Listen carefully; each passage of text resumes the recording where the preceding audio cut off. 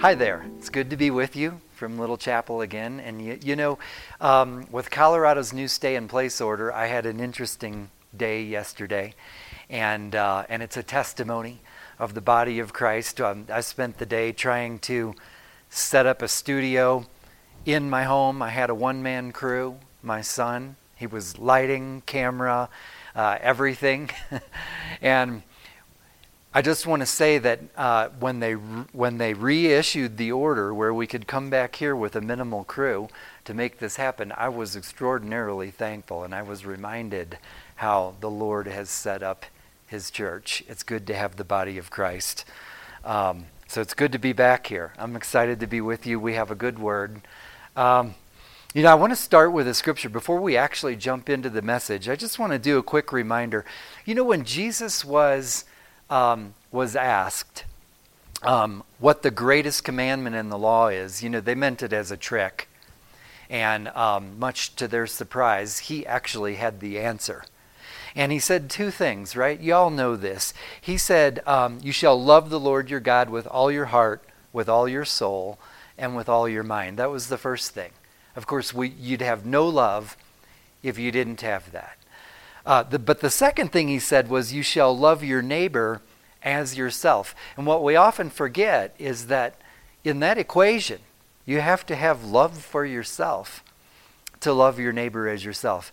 So why am I saying this? With these orders, with authorities that are putting out orders to try and keep people safe, and the Word of God tells us to respect those authorities, it's just a reminder to us that first, you've got to love yourself well.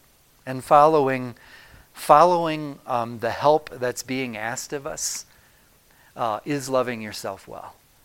And then, following the orders is also loving others well. It's protecting people. It's loving the community well. So I just want to start by thanking you for continuing to meet with us this way during this time. It is the loving thing to do. And it's good to be here. It's good to meet this way. Thank God for the technology. Before I get going, really, let's just stop and pray. Will you pray with me? Lord, we thank you that whatever's going on in the world, you have good plans for us. That we have a security in you. We're absolutely secure in you.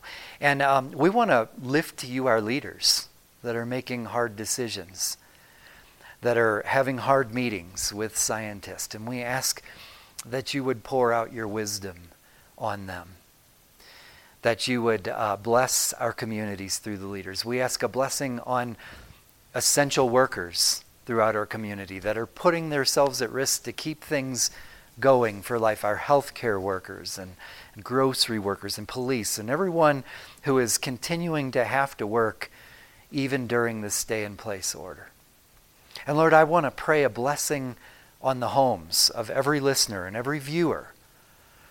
And we just ask for a protection. I ask that you would grant parents and families wisdom during this time to be safe.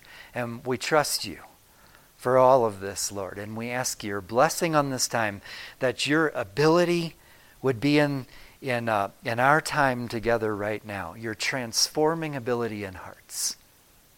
And we thank you for all of this in the authority of your name, Jesus, we pray. So I'm going to jump right in. We have a good word. I am going to talk about things that are relevant to what's going on in our lives. It would be crazy not to. But, during this crisis, one thing that occurs to me, or actually that I've been experiencing as I walk with Jesus, is it seems like it's in crisis. It's when life begins to throw curveballs at us that we especially begin to focus on Jesus. Not that it should be that way, but often it is that way, right? Crisis has a way of doing that. And, what has really struck me this week is that as we walk more closely and as we lean into that intimacy, it becomes really obvious that the more I lean into intimacy, the more he disturbs the way that I think. The more closely I walk, the more he meddles with and begins to completely strip things that I hold dear. I really hope you're relating with me right now. And why is that? Let me just say, I believe that there's a very good and expected answer to why we are disturbed by walking closely with Jesus. And this is a message of love, but look, this is why. We have world thinking. Jesus is fiercely committed to giving kingdom thinking to his disciples. Now, you know that being a son of God necessarily means that you're a disciple of Jesus. In fact, that's what brings us to the place where we're sons of God. So, one of the things that we're just going to focus on today in our time together is we're going to look at Jesus relating in times of intimacy, or how they relate to Jesus. In other words, with Jesus as the rabbi, with Jesus as the master and them as the disciples, so the position you're in, how does he love? What does that look like? And what does that look like for a master that is dedicated to transforming your mind, transforming your heart into a kingdom mind, a kingdom heart, instead of world thinking. So I'm just, I'm just going to jump in here. And if you will go with me to 2 Timothy chapter 1 and verse 3. Before we get into those encounters where we're going to look specifically at Jesus relating with the disciples, we're just going to grab one scripture, and I think one passage here, and I think we're going to see something that probably is a little different than we've seen it before. So that's 2 Timothy chapter 1, and starting in verse 3, it reads like this. It says, "I thank God, whom I serve with a pure conscience, as my forefathers did, as without ceasing I remember you in my prayers night and day." So the only thing to gather at this point is he's writing with a love in his heart for his fellow disciples in Christ. And he moves on in verse 4, "Greatly desiring to see you, being mindful of your tears, that I may be filled with joy." Now, why is he saying being mindful of your tears? And this is important. This particular book is written to a community in a time, in a period when they were suffering. The church was being persecuted, and it's a letter of encouragement and a letter of exhortation for how do you navigate crisis times or hard times. So that is the context of this letter. He goes on, verse 5, "When I call to remembrance the genuine faith that is in you, which dwelt first in your grandmother Lois and your mother Eunice." So you see, he knows these people. And he moves on and says, and I am persuaded is in you. That same love, okay? Now here's really why we're reading this. Starting verse 6 says, "Therefore, I remind you to stir up the gift of God which is in you through the laying on of my hands." Now, just for a moment, what's he talking about? What is the gift that is in us through the laying on of hands? That gift is the Holy Spirit. And it's important before we move on to recognize that he's talking about stir up the Spirit of God that is in us. Now, verse 7 is kind of a famous verse. I think you'll recognize it. It says, "For God has not given us a spirit of fear, but of power and of love and of a sound mind." Now, I know that most of you are probably very familiar with that. But here's what I want to show you. The way that the language is in this verse is kind of a parallel setup. In other words, the verse begins and says, "For God has not given us a spirit of fear." Thank God. We are not given a spirit of fear, okay? The second part reads, "But of power and of love and of sound mind." So in other words, it's accurate to interpret or read it this way. We don't have a spirit of fear. we have a different spirit, and that is a spirit of power, a spirit of love, and a spirit of sound mind. Okay, great contrast. Where I want to focus and where great insight is going to go into these interactions we're going to see with Jesus and his disciples is on the sound mind part. Isn't that strange words? Now listen, sound mind comes from a word sophronismos or sophronismos, okay, which means discipline directly, but that comes from a root word that means more directly to make a sound mind, or even figuratively to say to discipline or correct. In other words, what's that saying? So let's back up just a bit. In other words, he has not given us a spirit of fear, but what? He's given us a spirit that corrects or disciplines our mind to correct thinking. That verse reads, we have a spirit that has the power. We have a spirit that loves, and a spirit, as we're going to see in Jesus, that fiercely wants to correct our mind. Correct our mind to what?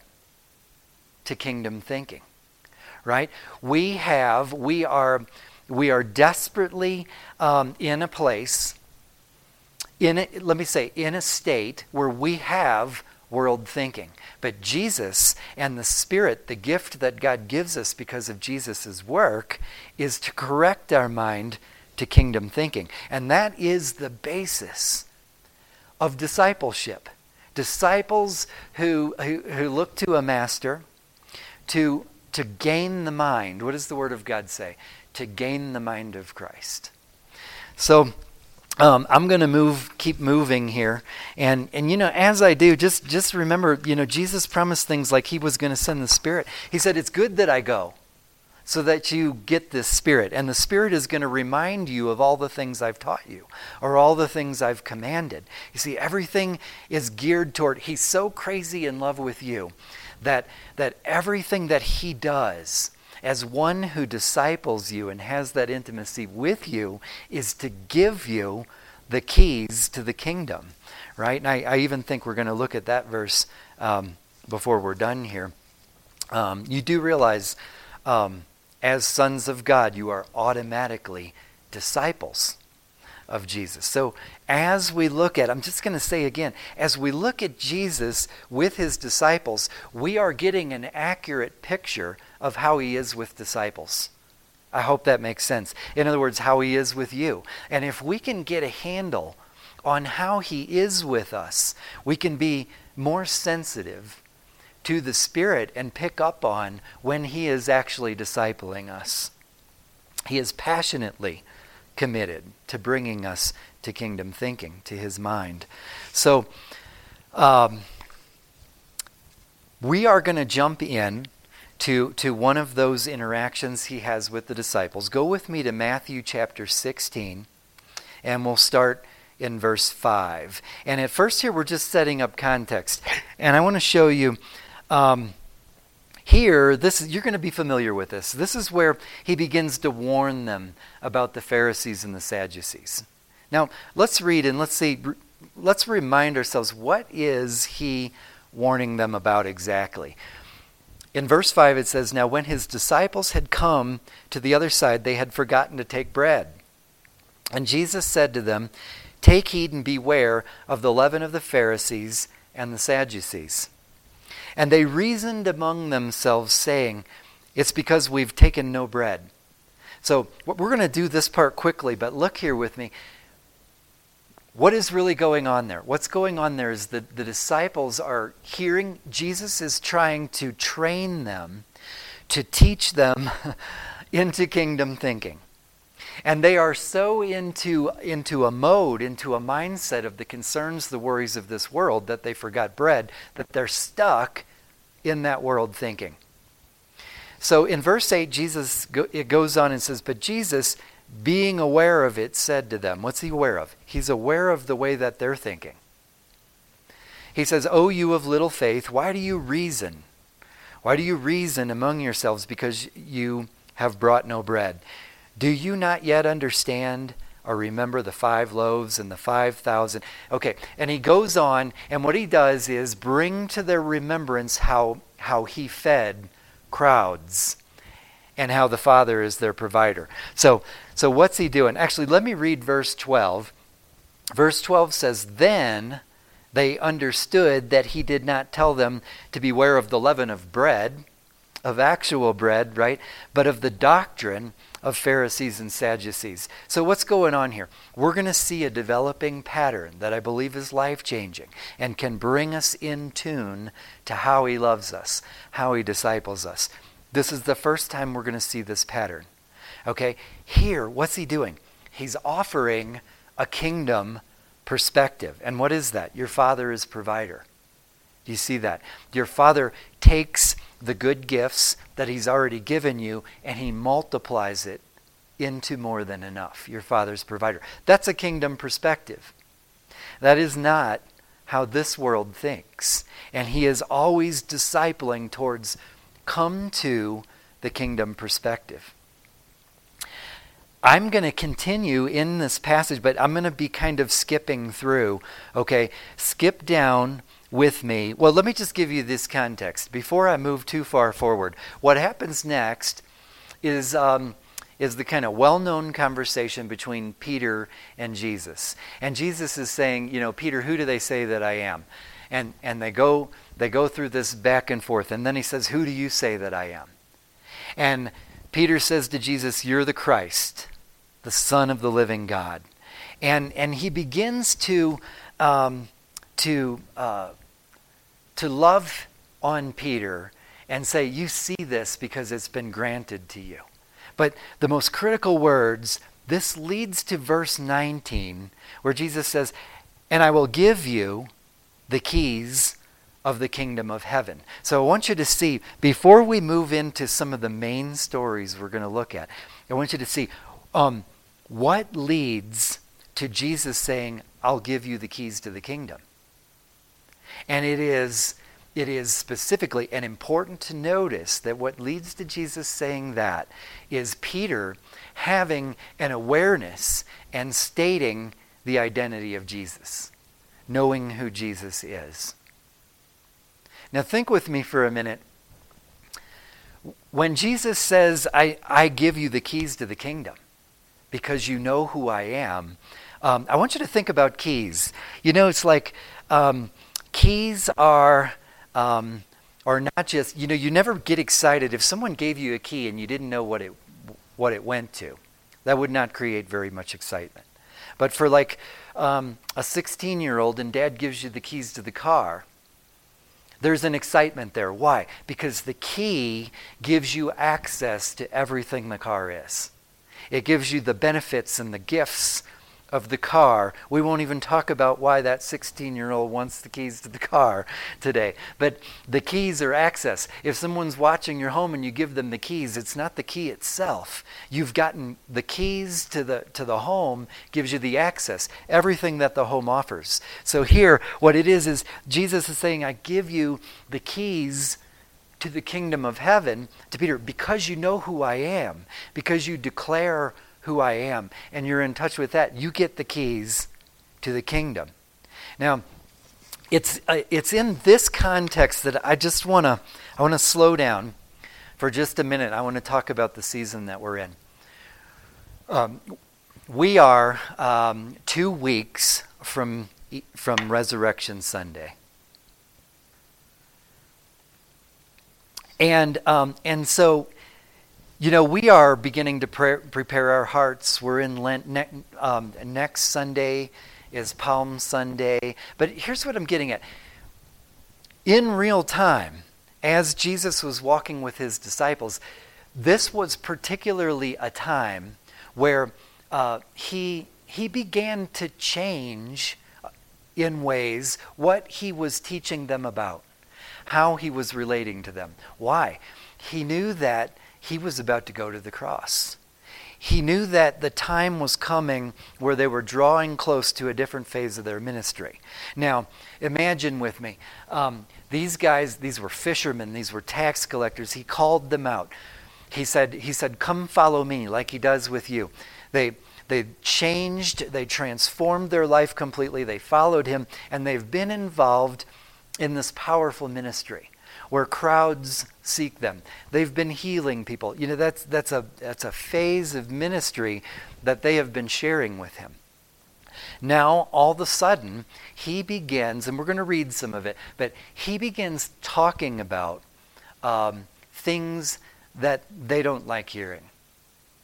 He begins shifting and teaching them about other things. So I'm going to start reading there, and we are still in Matthew 16. Just continue in the narrative starting at verse 21. And it begins to say, it begins to read like this. From that time, Jesus began to show his disciples that he must go to Jerusalem and suffer many things from the elders and chief priests and scribes, and be killed and be raised the third day. Then Peter, say here's Peter. Peter took him aside and began to rebuke him. He began to rebuke Jesus, saying, "Far be it from you, Lord. This shall not happen to you." And then in verse 23, Jesus responds and says, "Get behind me, Satan. You are an offense to me, for you are not mindful of the things of God, but the things of men." Now, did you catch it? What is Jesus concerned with? He's concerned with what he's mindful of, with the mode of his thinking, right? Jesus is fiercely dedicated to his disciples, and that he is going to bring our minds to kingdom thinking. Is it horrible that Peter's thinking this way? I don't think so. I think, what's Peter saying? He's saying, this is not my idea of what the blessing would look like of being on your team. I thought this would look different. We were just beginning to enjoy the good stuff, Lord. What do you mean you're going to go off and die? And but see, Jesus has kingdom thinking. Now, if you're kind of wading through and tracking with me, I promise that this is about to get deeper and deeper and deeper with each interaction, and the clarity of how Jesus loves disciples is going to come through, and it's a blessing. So just read on with me. We're continuing in the narrative to Matthew chapter 17. We'll just start right in.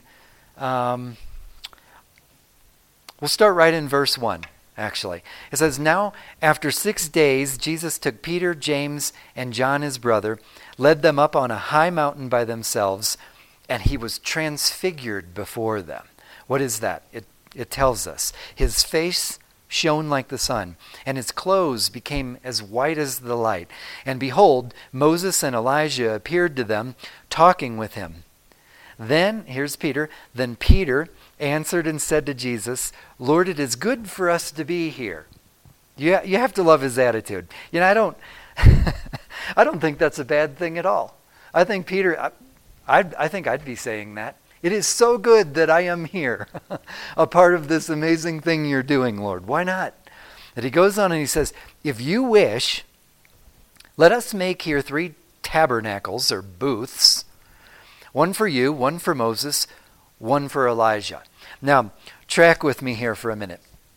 Peter is suggesting making shrines, basically. Booths. One for Jesus, one for Moses, one for Elijah. He's so far off of kingdom thinking in this moment that it's almost incredible. Jesus must be thinking, "You want to make a booth for me? You want me to hang out in a booth?" Or he must be thinking, "You want to make a couple of people famous?" The work that Jesus is about to accomplish in just less than 2 weeks from this moment is sending the Holy Spirit out of the Holy of Holies to be poured out on all flesh. That none would be famous. Jesus is the only one that's famous, okay? But that we would all have the Spirit on us. So Peter's thinking is not tracking with where Jesus is going. And this is timely to be reading this in this season. The reason Jesus is up on the mountain in this transfiguration experience with his closest disciples is because he is about to enter Jerusalem at this point in the narrative. He's about to have the triumphal entry. He's about to begin to going through the process of heading to the cross. So now read on with me, and this is where really track with me now. In verse 5, it says, "While he was still speaking, behold, a bright cloud overshadowed them. And suddenly a voice came out of the clouds saying, 'This is my beloved Son, in whom I'm well pleased. Hear him.'" Okay, so look, now here comes the voice of the Father. Comes in, and what does he say? Hear him. Now the words, the original words here, the idea that's being communicated here in hear him is really like listen or obey. Get on the same page with what he says. Hear him in an obey kind of way. And when the disciples heard it, they fell on their faces and were greatly afraid. Now listen, they were greatly afraid by that thundering voice. But in verse 7 it says, "But Jesus came and touched them and said, 'Arise and do not be afraid.'" Now track with me. What was it that begins to alleviate their fear? Well, Jesus, right? But it's the touch. It literally says he came and touched them and said, "Do not be afraid." I want you to notice that from Jesus, there is no harsh judgment here. His concern is that they're not afraid. His yoke is easy. There's no judgment over their enthusiasm. That had to be an enthusiasm-inspiring moment. Hopefully you're putting yourself in their shoes. These divine things are happening, and no doubt Peter began to run his mouth probably in exactly the same way I would, and it kind of strikes me as appropriate. It's just not the kingdom thinking that Jesus wants to bring them to. But here, it's important to notice that who Jesus is to his disciples is one who brings comfort. He doesn't want them, perfect love does not have fear. Perfect love casts that out. There is no punishment in perfect love. Jesus is perfect love. Okay, now we're going to the gold. So I want you to, we're going to move a little bit. We're going to go into Luke chapter 9 and start in verse 51. This is one of my favorite stories ever because it's one of the times that I relate with the disciples because they're so much like I am. They battle the world thinking just like I do. And they receive the intimacy of Jesus that wants to steer their thinking to the mind of Christ, to his mind, to kingdom thinking. And so I love this story. And so starting in verse 51, it begins and says, "Now it came to pass, when the time had come for him to be received up, that he steadfastly set his face to go to Jerusalem." So just notice, this is that season that we're in. Jesus has set his face for Jerusalem. This is just before the triumphal entry that we'll be talking about next week. In verse 52, as we move on, it says, "And he sent messengers before his face, and as they went, they entered a village of the Samaritans to prepare for him." So to prepare for Jesus' entry or coming in. Verse 53, "But they did not receive him because his face was set for the journey to Jerusalem." Did you catch that the Word of God actually tells us why they didn't receive him? It's because he's not there to minister. He's not doing the things to be received. He's got his face set. He knows where he's going. But now look what the disciples do. And track, it's because of where their thinking is. The disciples go and say, "Lord, do you want us to command fire to come down from heaven and consume them, just as Elijah did?"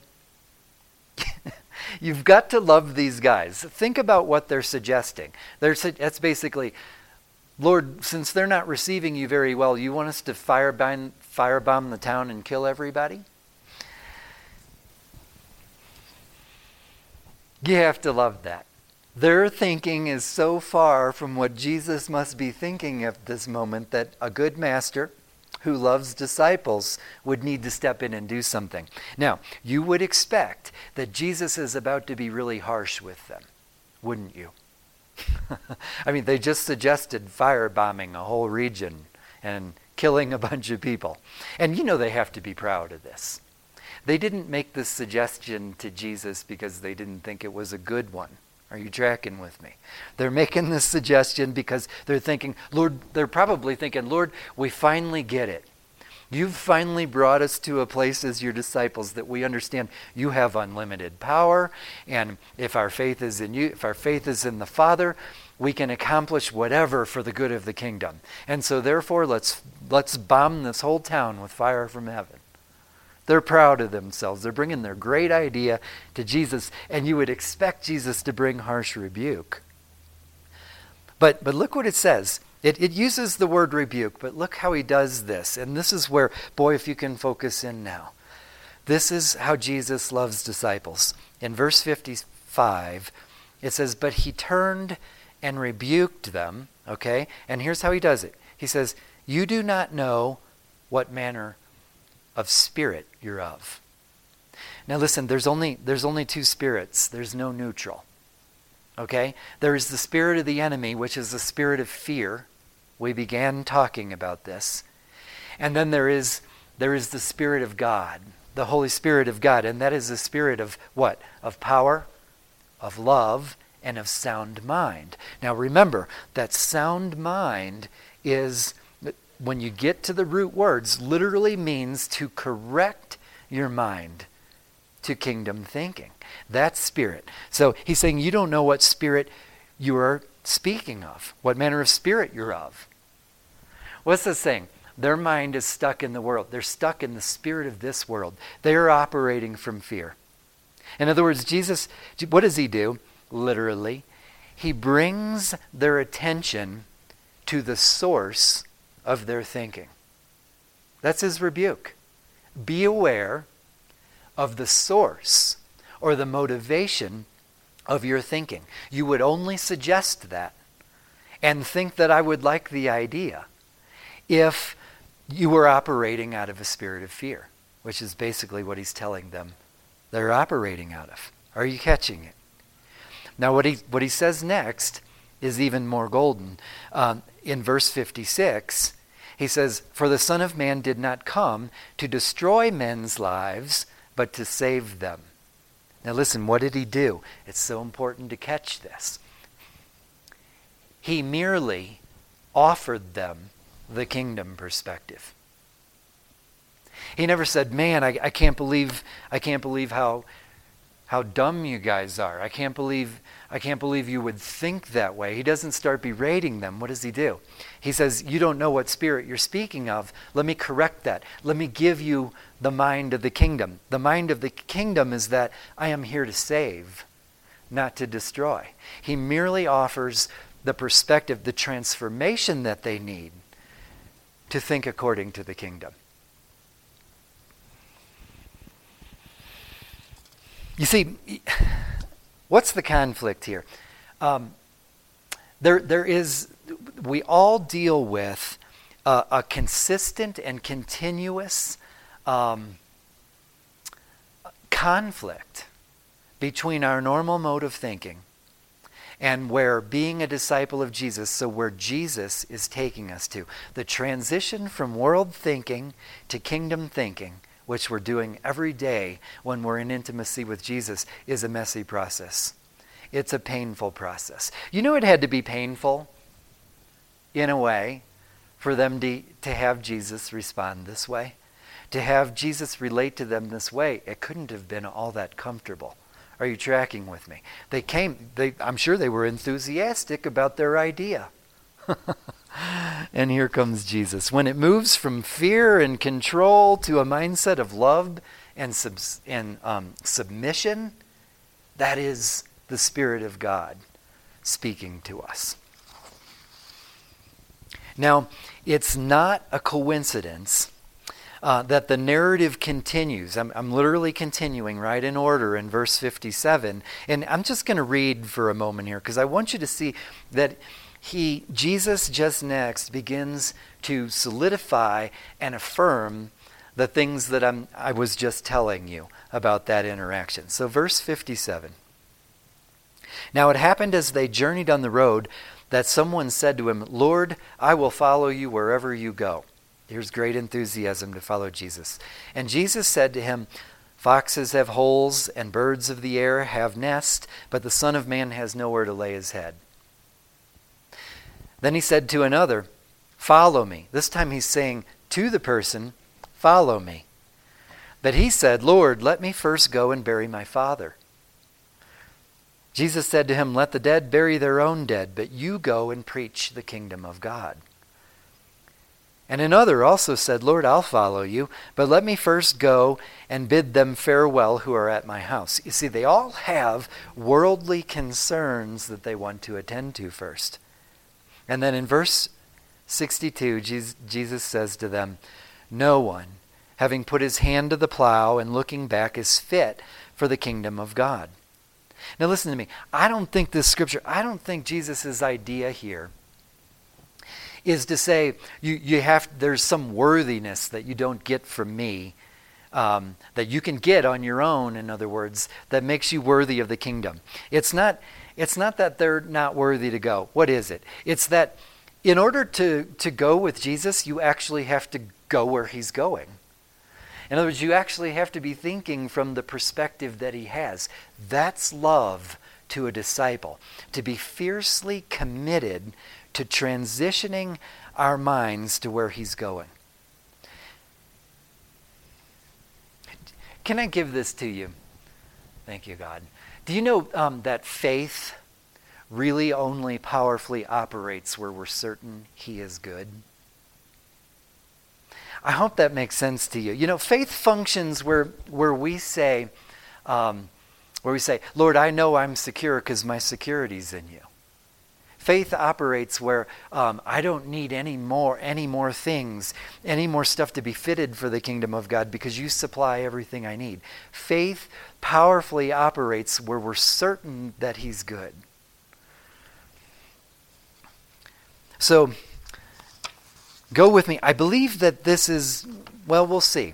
I believe that this is probably the last interaction we're going to have, and this is going to begin to bring what is on my heart to share. It's going to bring it into the reality of what we're dealing with in our world right now. In this crisis, all these changes, the upset to our routine, this is going to begin to bring it home, and I hope you're tracking with me.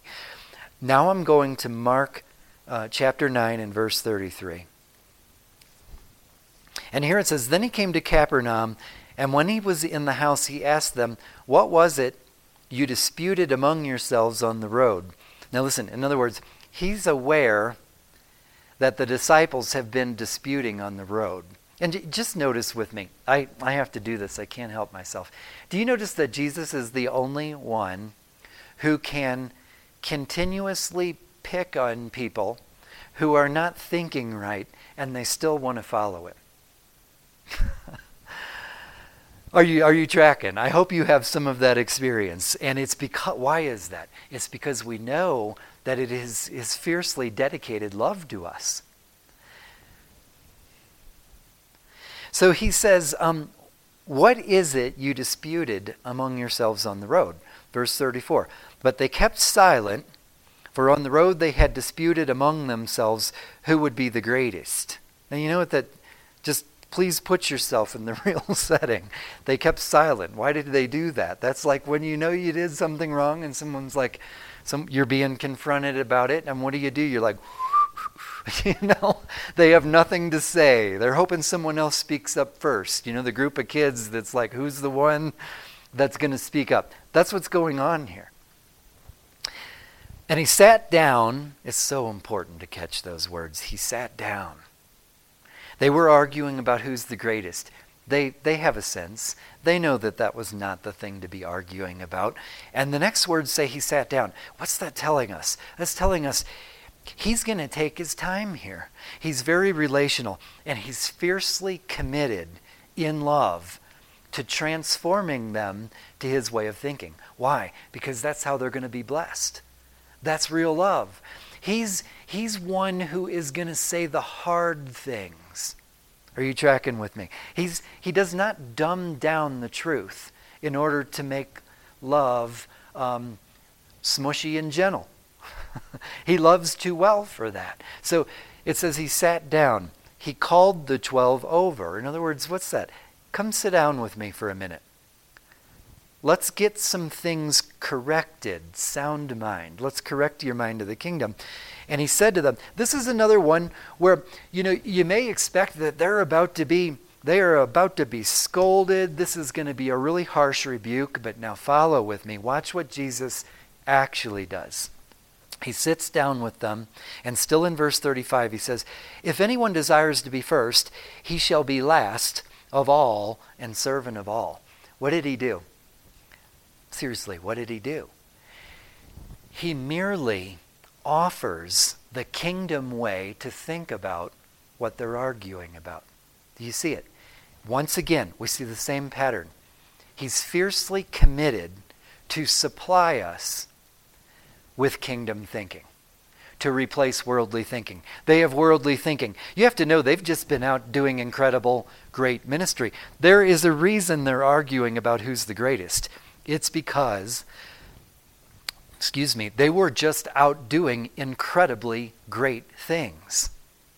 They were healing the sick, casting out demons, doing all these kingdom things. There's a reason they're going, they have great works to argue about.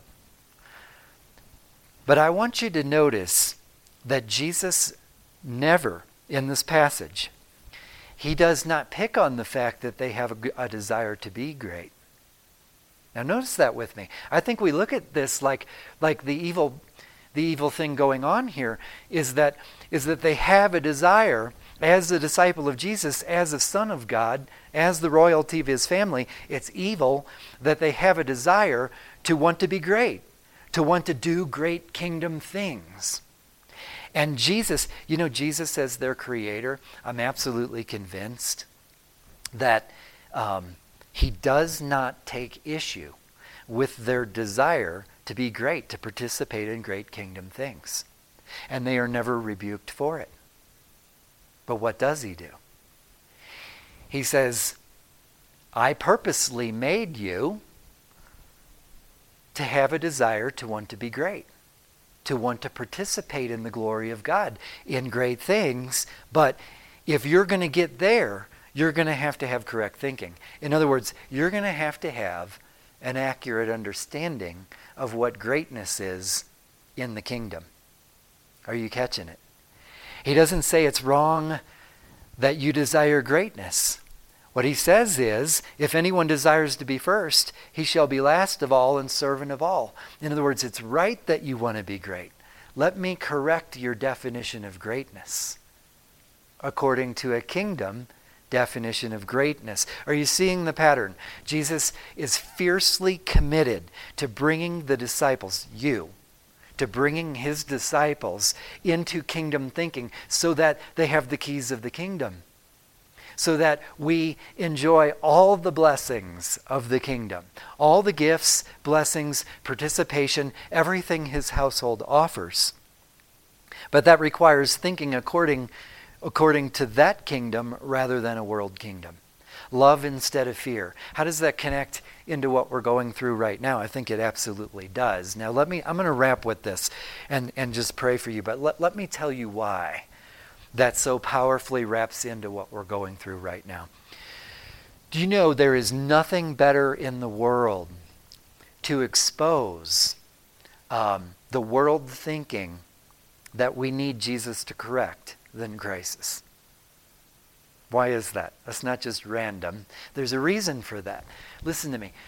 Crisis taps every insecurity, every anxiety, every fear that we have. If we have a spirit of fear, we have a spirit of anxiety, we have something that is contrary or different than the security, than the love that we have in kingdom thinking, crisis will reveal it.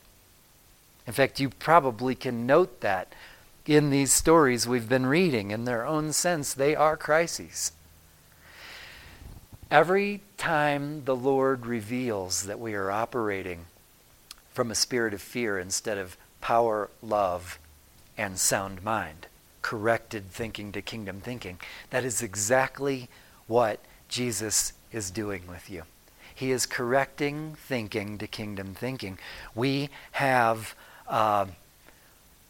We have opportunity every day, whether we're in crisis, out of crisis, to be inviting, to be sensitive to the Spirit, that He is fiercely committed to us gaining the mind of Christ. Why? He loves you that much. That's the reason. He loves you that much. And world thinking believes we need to earn to get. We need to be scared about our provisions. Hoard toilet paper. Is that a spirit of love? Or is that operating from a spirit of fear? Is that world thinking? Or is that kingdom thinking? That one's pretty easy. Are you tracking with me? World thinking says we need to perform well to have security. World thinking says we need to have and maintain stuff to be loved, whether that's material stuff or position, honor. Kingdom thinking is based in love instead of fear. And we have every opportunity during this time to let the Spirit of God, the Spirit we've been given to correct our mind to kingdom thinking, this is opportunity as a disciple to lean into the intimacy, to yield to Him. Because kingdom thinking believes that everything I have is the gift of God. I'm already secure because my security is in Him alone. I don't need anything more to be loved. Jesus gives me everything I need. There's no doubt in my mind that pressing into Jesus during this time is what God's calling us to. If you're anything like me, as you've been walking through this season, dealing with coronavirus, having new orders in our state to stay in place unless you're part of an exemption like this, and all the things, the break in our routine. If you're anything like me, you have been encountering moments as you walk through your day where you're realizing that the thought that I just had is not kingdom thinking. My immediate inclination that I just had is not kingdom thinking. And that I have a Savior who is intimately loving me at every moment, bringing me into the mind of Christ. And so let's just conclude. I just want to pray for you to finish today. Jesus, I want to thank you that everything we've talked about today, this is you. That you are the lover of our souls. You are our master, and we're your disciples. I want to thank you for the privilege of being your disciple. And I pray for every listener, every person who's viewing right now, your disciples. I pray that this would be a season where powerfully they would be leaning into you, and that you would grant the Spirit that in your grace they would be taking every opportunity to wreck our thinking so that you have a blank place to build. Everywhere we have worldly thinking, Lord, we want to yield ourselves, to lean into you. We want the discipleship we've been reading about this morning, Lord.